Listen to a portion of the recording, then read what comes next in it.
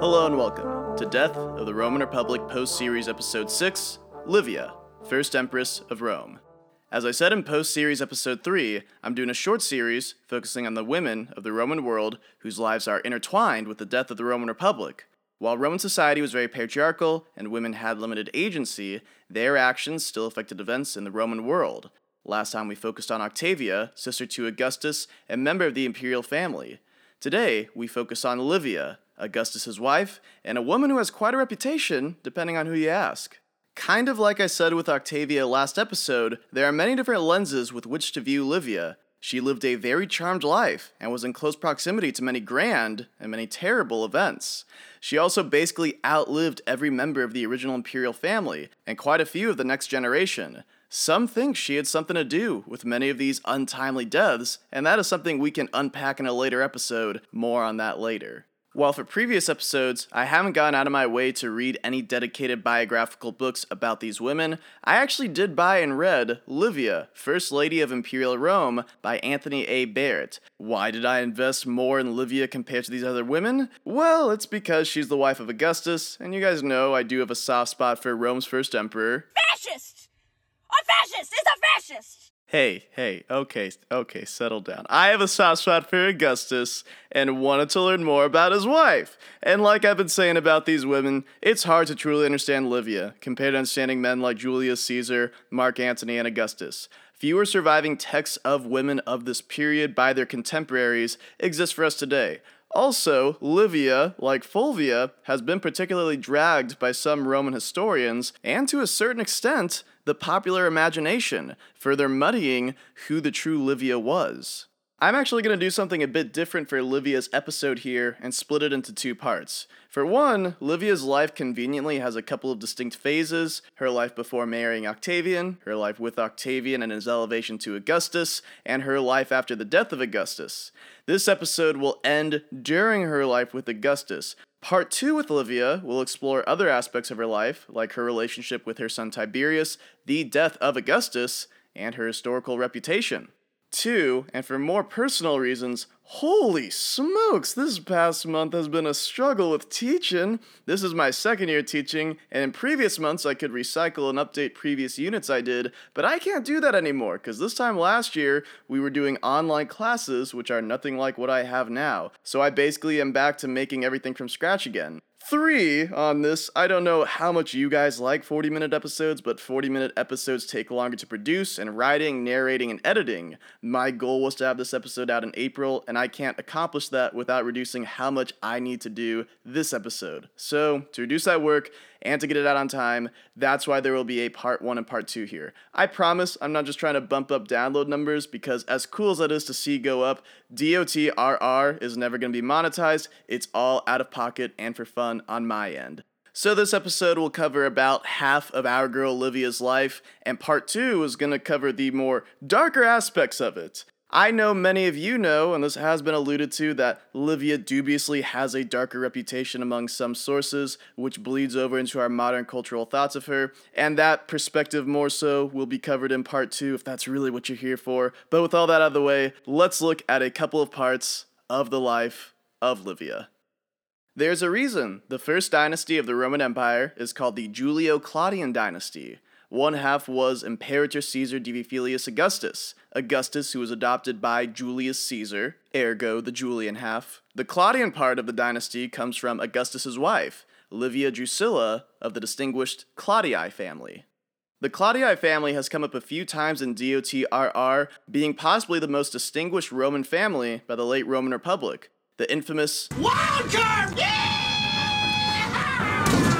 What? Claudius came from this family, and recent subject Fulvia married into the Claudii by her marriage to Claudius. Of course, our subject's name isn't Claudia, but Livia Drusilla. So how was Livia Drusilla related to this famous family? Well, Livia's mother was Elfidia, and her father was Marcus Livius Drusus Claudianus. Marcus Livius Drusus Claudianus was born into the Claudii family, but had been adopted by the Livii family as a boy. His name, Marcus Livius Drusus Claudianus, showed his connection to the Livii and Claudii families, much like when Octavius was adopted by Julius Caesar, His new full name was Gaius Julius Caesar Octavianus, showing his connection to his biological and adoptive family. So that's our roundabout way to Livia Drusilla's name. Even if you wouldn't initially guess it, Livia belonged to the ultra-distinguished Claudii family. Livia was born in either 59 or 58 BCE. That meant Livia was born during or in the wake of Julius Caesar's first consulship, when he was mostly running the Republic with the first triumvirate and his allies Pompey, Magnus, and Crassus. Every Roman's life was drastically affected by the actions of Julius Caesar, and Livia would be no exception. Like many Roman women, we don't know much about their early lives until their first marriage. So who was Livia's first husband? Well, they were related. Livia married a roundabout cousin, Tiberius Claudius Nero. What you trying to say to me? There were two branches of the Claudii family. Livia came from the more famous, more politically active and actualized one. Tiberius Claudius Nero, despite actually having Claudius in his name, came from the less distinguished branch and was therefore moving up in the world by marrying his cousin. Two notes about Tiberius Claudius Nero. While he may have had bigger than average political ambitions and a heart of gold, he had lower than average political competence, or at least luck. Tiberius Nero had quite a streak of saddling himself to the wrong horse and picking losers in an era where victorious Romans were creating death lists to purge their enemies. We don't have a date on when Tiberius Nero married Livia, but given that their first son, also named Tiberius Claudius Nero, was born in 42 BCE, they would have been married at least a little bit before that. Livia would have been around 16 or 17 years old when little Tiberius was born, and her husband Tiberius Nero was likely in his 30s, which is not the grossest age difference mentioned on the show before. Ugh. In 42 BCE, the young family was at a real fun point in Roman history. Little Tiberius was born a little after the Battle of Philippi, and Mark Antony and Octavian's victory over the assassins Brutus and Cassius, and consequently, also victory over Livia's father, Marcus Livius Drusus Claudianus, who committed suicide, rather than being captured by Octavian and Antony. We'll unpack that a lot more later. Before and after this point, Livia's husband Tiberius Nero made a lot of shifts and alliances to his own benefit. In an era of civil war every few years, and victory meaning seizing riches and power, and defeat possibly meaning exile or execution, Nero recognized. Historically, historical changes have come out of war. And let me tell you, Tiberius Nero tried his best to be on the winning side of those wars. As Historia Civilis, possibly the greatest Roman history channel on YouTube, describes in his awesome video on Sextus Pompey and the Sicilian War, Tiberius Nero had flipped a lot on positions throughout his life. Tiberius Nero was against Julius Caesar before Caesar invaded Rome from Gaul. It's treason, then. But after Caesar crossed the Rubicon, Tiberius Nero joined Caesar's cause. That was the winning cause. Long live the supreme leader. Yet after Caesar was assassinated by Brutus, Cassius, and the Funky Bunch, Tiberius Nero supported the assassins and tried to get them special privileges. I see this as an absolute win. When the members of the Second Triumvirate, Mark Antony and Octavian, defeated Brutus and Cassius, Tiberius Nero supported Mark Antony. This is me. This is how I win. Livia's own father, Marcus Livius Drusus Claudianus, had also supported Brutus and Cassius, yet committed suicide rather than be captured by Octavian and Antony after this battle. Maybe his death was based on principle, like Cato the Younger's, or maybe he didn't want to be tortured to death. But Marcus Livius would have had a 50-50 shot of making it out of Philippi alive. Mark Antony was notably kind and respectful to his captured enemies, many of whom would eventually serve him. Octavian, on the other hand, was more apt to torture his prisoners, and also would have been his future son-in-law someday. A while after the birth of their son, Livia's bumbling husband made another alliance change, siding with Lucius Antonius and Fulvia in their Perusine War, in their doomed attempt to cast Octavian out of power and take it for themselves. Everybody knows that I'm a bottom feeder. Tiberius Nero, Livia, and little Tiberius were actually besieged in Perugia with Lucius Antonius under siege by Octavian. The family was able to escape Octavian to Naples. At Naples, Tiberius Nero tried to incite a slave uprising. Introduce a little anarchy. Upset the established order, and everything becomes chaos. I'm an agent of chaos. Like everything else Tiberius Nero tried, he failed. Octavian's forces took control of Naples, and the family fled to the rural countryside. Along the way, little Tiberius started to cry, and the family feared they would be found. Livia tried to calm him from a nurse, yet he still cried. Apparently another servant would be the one to soothe the young Tiberius on the run from the menacing triumvir. Tiberius Nero actually had loose family connections to Sextus Pompey, Octavian's active enemy, and may have hoped to ally himself with him. Yet Sextus Pompey declined an alliance with, or to give help to, Tiberius Nero. While Tiberius Nero's strategy of I'm playing both sides so that I always come out on top had miraculously not got him killed for over a decade, it was around this time that Octavian put Tiberius Nero on the prescriptions list. Any Roman could kill him for a reward, and all of Tiberius Nero's wealth and property in Rome was now Octavian's. Tiberius Nero was safest away from Rome in exile. Livia by all rights could have returned to Rome with little Tiberius, yet stayed with her dumpster fire of a husband. 5'5", she might ride or die, never tell a lie, we like Bonnie Clyde. The Claudii family had connections to Sparta, yet the family would have to flee again for unknown reasons. To quote from Livia, First Lady of Imperial Rome by Anthony A. Barrett, "This time it was by night, through a forest where a fire broke out. The family barely escaped. The event would have been especially memorable to Livia, who ended up with burning hair and a charred dress. In 40 AD, DOT note, I low-key definitely think that Barrett screwed this up. This should be 40 BC rather than 40 AD, decades after Antony and Octavian were dead. This isn't shade at Anthony A. Barrett because he's way more accomplished in this field than me, and we all make mistakes. I just wanted to contribute to the discourse and correct misinformation. In 40 BC, Antony and Octavian settled their differences at the Peace of Brundisium, and the compact was sealed by the marriage of Antony and Octavian's sister, Octavia. And that's a callback. A further, even shorter-lived compact, the Treaty of Misenum, was reached by the triumvirs and Sextus Pompeius in mid-39 BC. It promised an amnesty to those who had sided with Sextus. Livia and her husband were thus able to return to Rome at the same time as Mark Antony. Livia's mood is not recorded, but it must have been somber enough. Her father was dead, and she must by now have recognized that her husband's star had started to set even before it had properly risen. I made a huge mistake. Tiberius Nero, Livia, and little Tiberius returned to Rome in the late summer of 39 BCE. And there was a little bun in the oven. Tiberius Nero and Livia would have a second child. Now in Rome, in some way, Livia caught Octavian's eye. Livia by now would have been about 20, Octavian around 24, and they'd be married less than a year after they met? While Livia had tolerated a lot of failure in her marriage to Tiberius Nero, electing to go into exile with him, and very much proving she was in fact 5'5", she might ride or die, the young Gaius Julius Caesar Octavianus was one of the most powerful men in the Roman world, and this young Caesar wanted her. Well, hello, beautiful. Octavian had been planning to shave his beard for his birthday on September 23rd, as one does, and thereafter stayed well shaved. As Anthony A. Barrett notes from Cassius Dio's account, Octavian wanted to look his best because he was already beginning to love Livia. So our boy Octavian was down bad. You are asking me to be rational. That is something I know I cannot do. The closer I get to you, the worse it gets. The thought of not being with you, I can't breathe. My heart is beating. You are in my very soul, tormenting me. If you are suffering as much as I am, please tell me. If you follow your thoughts through to conclusion, it'll take us to a place we cannot go, regardless of the way we feel about each other. Then you do feel something. I will not give in to this.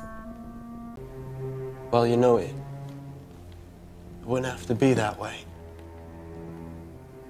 We could keep it a secret. We'd be living a lie.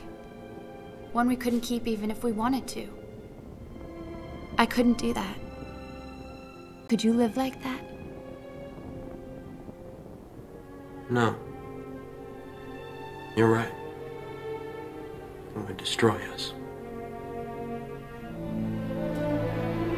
So Livia and Octavian started an affair. It's hard to estimate when it truly began. It is possible that the pregnant Livia and her triumvir never consummated their affair until after their marriage, but that doesn't really sound like the restraint a couple of rich 20-somethings would possess. I can't believe we did this again. It was so stupid. Incredibly stupid. It's like we're making naughty sex even naughtier.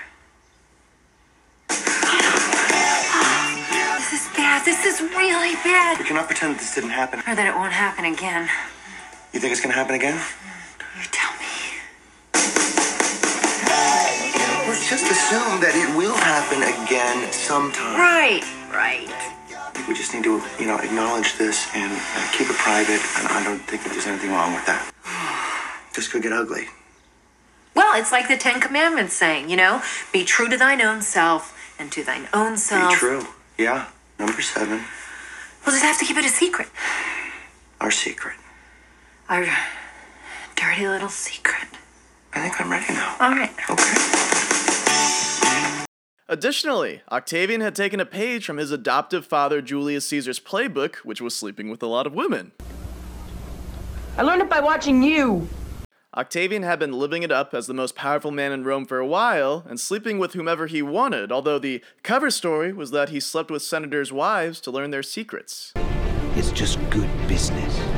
For his part, Octavian was unhappy in his marriage to Scribonia. He had married the older woman because she was related to his current nemesis, Sextus Pompey, and hoped this political marriage could bring a fruitful peace. That didn't pan out, but Octavian's only biological child, Julia, was born of this marriage. Octavian promptly divorced Scribonia as soon as Julia was born, a little after he met and likely started his affair with Livia. Octavian also went out of his way to let Scribonia know that he hated her bitter personality.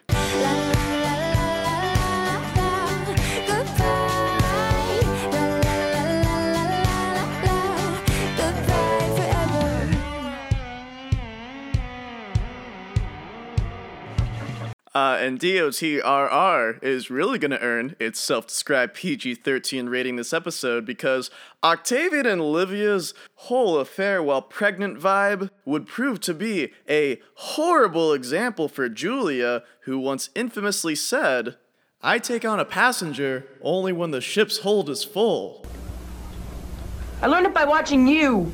As a further motivator for Octavian to lust after the beautiful Livia, Livia came from the prestigious, old, aristocratic Claudii family. While Octavian was the most powerful man in Rome at the present, he didn't know how long his reign would last. Octavian came from a wealthy, yet undistinguished plebeian family. His posthumous adoption by Julius Caesar gave him a start in politics, and he successfully navigated to the top echelon of power in Roman politics at an extraordinarily young age, and marriage to a prestigious member of the Claudii family could help him stay there.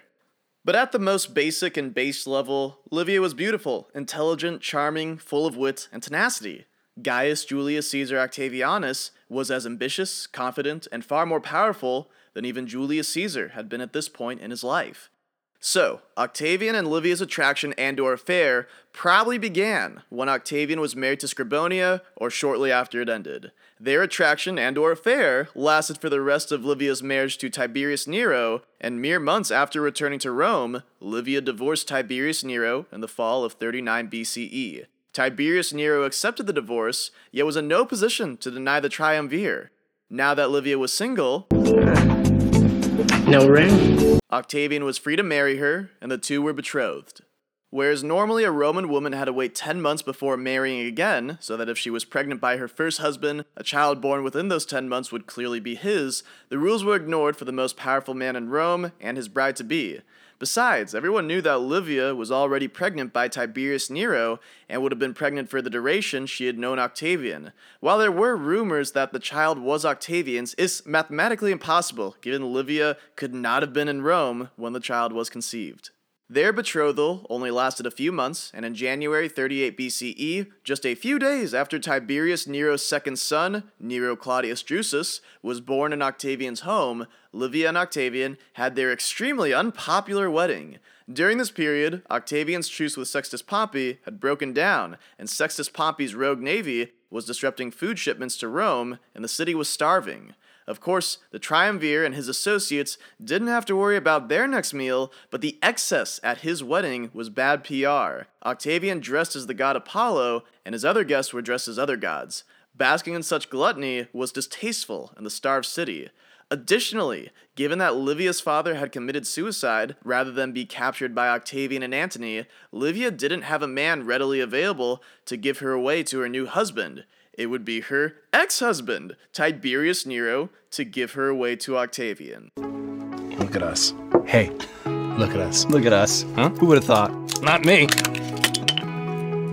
While poor Tiberius Nero was hanging out at this wedding, a slave boy dressed as a Cupid, trained to entertain guests with dark humor and sharp jokes, asked Livia, who was with Octavian, "Why are you over here when your husband is over there?" pointing at Tiberius Nero. And to deconstruct this a bit, we know with hindsight that Livia and Octavian had a rock-solid marriage. Octavian became Augustus and would have all the prestige he wanted, and definitely could have divorced Livia for a younger woman, yet they stayed together for the remainder of Augustus's life. But trying to look at this from Livia's perspective, why would she willingly marry Octavian in the first place? She was marrying the man who had indirectly tormented her for her entire adult life. She would have been around 16 when her father, who was fighting Octavian, committed suicide. She would have been around 18 when Tiberius Nero got them involved in the Perusine War and thereafter exiled from Rome. Yet at 20, Livia returned to Rome and entered into a relationship with her Caesar that lasted 51 years. Like, hypothetically, I don't think that a woman would want to date me if I was a direct reason for the death of her father. Besides that other stuff, maybe the most obvious answer is that Livia's a gigantic gold digger who seduced the most powerful man in Rome for a life of luxury despite the hardships he caused her, but given that I once got to roleplay as Octavian and that I like Livia, I'd like to think it goes past that. We can't be flies on the walls of their household. We don't know the emotional connection the two forged and shared. We don't have Livia's diary where she might have talked about mixed emotions or feelings towards Octavian. We just have the public-facing side of their relationship and history together. They had a fast and furious affair and a quick marriage that lasted longer than most marriages today. It's also worth noting that Livia was only 20 years old, which is insane because speaking as a 24-year-old,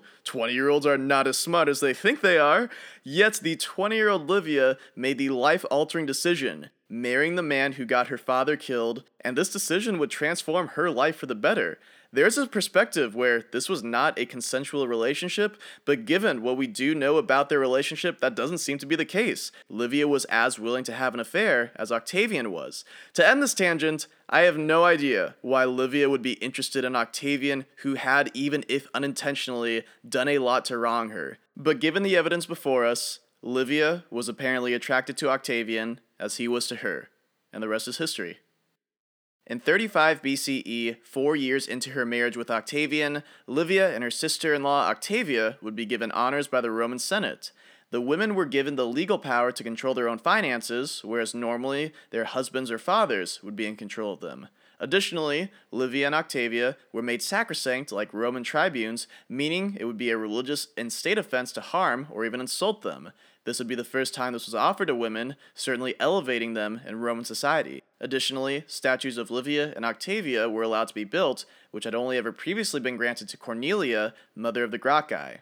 In 33 or 32 BCE, Tiberius Claudius Nero died, officially bringing his sons, Tiberius and Drusus, into Octavian's household. The 10-year-old Tiberius was betrothed to Marcus Vipsanius Agrippa's daughter. This simultaneously showed that Livia's son was important to Octavian, given that he was engaged to his best friend's daughter. Simultaneously, it would help elevate his friend Agrippa, who would have a familial connection to the Claudii family.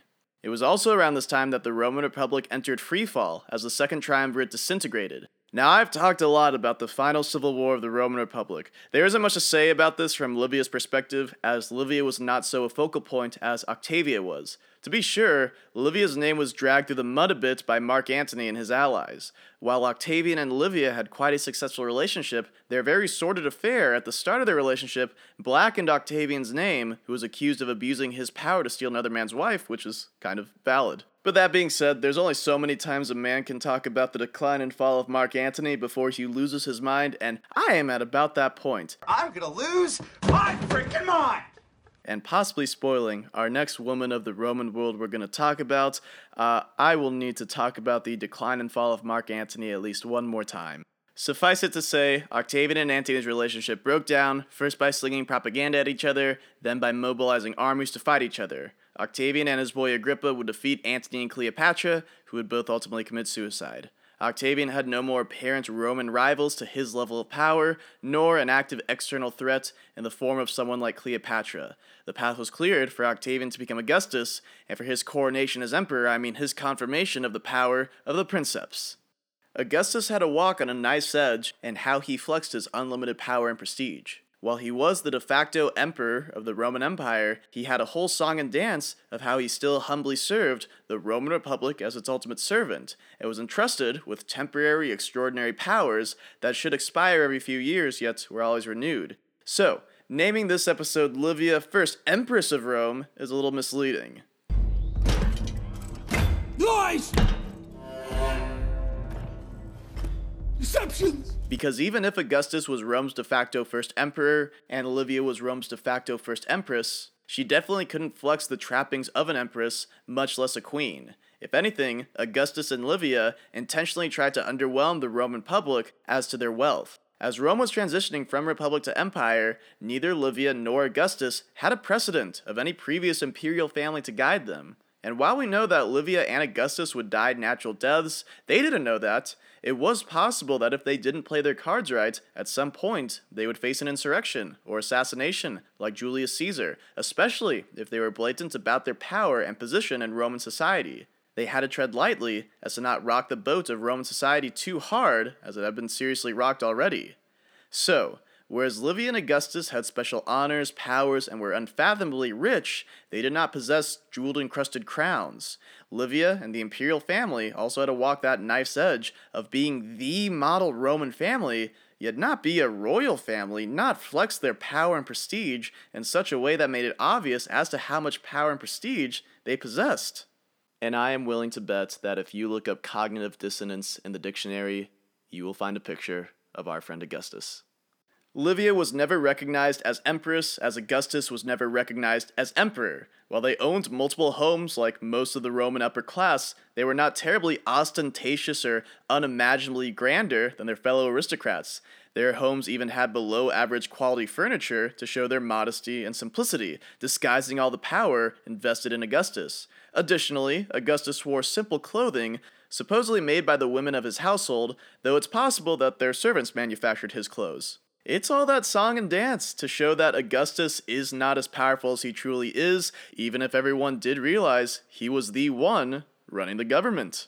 And this whole clothing example thing really reminds me of like seeing Mark Zuckerberg or Jeff Bezos in like casual t-shirts and stuff. They look like regular people, except they are definitely not. And maybe society would be better if they got taxed. Livia continued to be a model wife by the standards of the Roman Republic and a model member of the imperial family that led Rome. While she had special honors, Livia was too, and successfully did, exemplify the standards of a patriarchal society like Rome.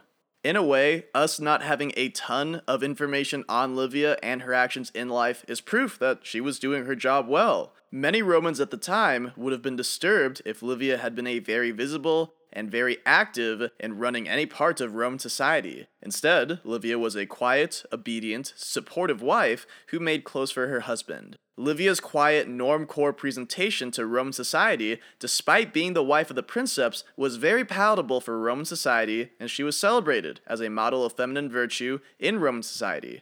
Her great-grandson, Rome's third emperor Caligula, remembered Livia as a clever woman with a sharp mind, yet for the most part, she hid that part of herself from the Roman masses, who would have been unnerved by such a cunning woman in such an elevated, unprecedented position. Of course, in the early parts of the Roman Empire, Livia was not actually the most visible woman of the imperial family. That fell to her sister-in-law and the emperor's sister, Octavia. Octavia would have been the more public face of the feminine side of the imperial family up until she became more withdrawn after the death of her son Marcellus in 23 BCE. Despite Livia successfully playing the role of a supportive wife, it was understood Livia could modestly influence her husband. Augustus spent about half his reign in the city of Rome, and the other half traveling his empire. Livia on occasion would travel with her husband. While Augustus and Livia visited the island of Samos in the winter of 20 to 19 BCE, Livia apparently prevailed in influencing Augustus to free the island of Samos from the rule of Pergamon.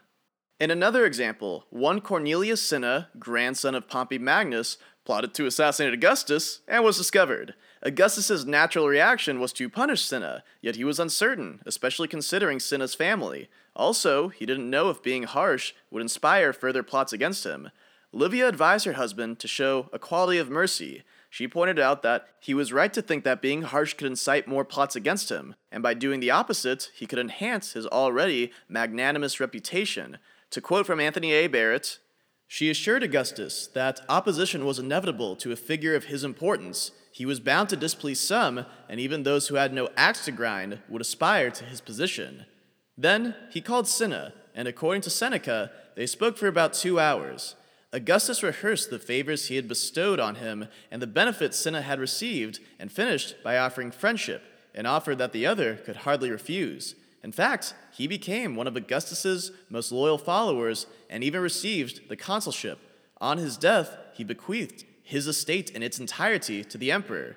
Livia's advice proved to be sound. Around 17 BCE, Augustus would controversially introduce laws to regulate morals in Rome, which he saw were degrading. Ironically, this included criminalizing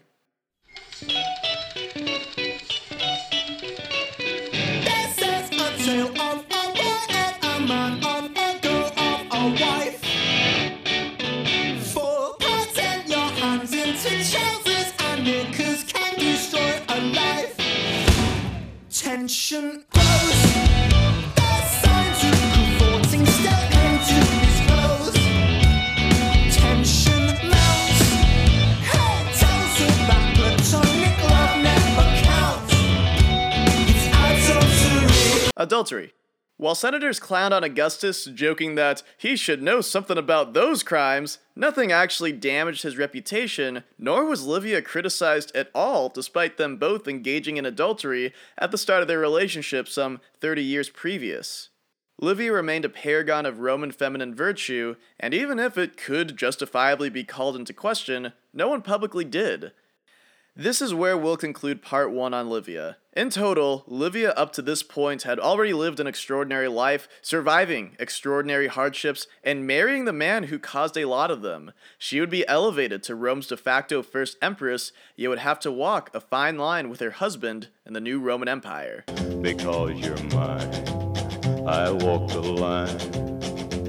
Yet successfully walk it she did, being a modest model of morality for Roman mores. I feel really clever coming up with that. There's a lot more to cover. In our next episode, things get a bit darker. We'll examine Livia's trials and tribulations with her son Tiberius. I have a beating heart. A character. A mind and a will of my own. I am not just a symbol. I can lead not just by wearing a uniform or by cutting a ribbon, but by showing people who I am. I have a voice. Let me let you into a secret. No one wants to hear it. The death of her husband Augustus. Up until age 18, most women have a daddy keeping tabs on any man she goes out with. But once she gets bigger, daddy's no longer around, but danger still is. The life she leads as the Dowager Empress. Here comes Mama. And that's when Livia realized she might just like living alone after all. Mama's letting loose. And her historical reputation. That girl is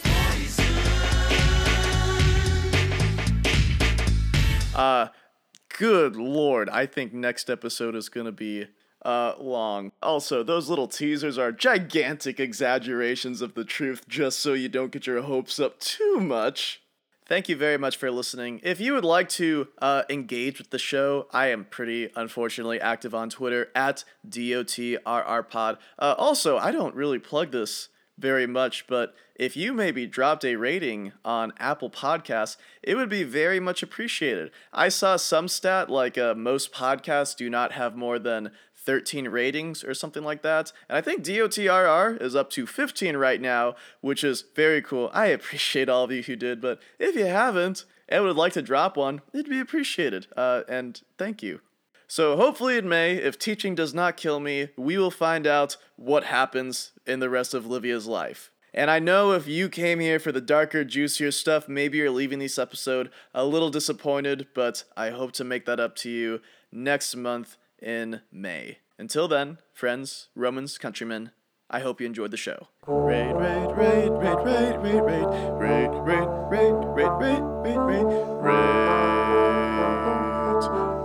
the show. Apple Podcasts. Even if you don't have an account there, I think you still can. I understand if you unsubscribe.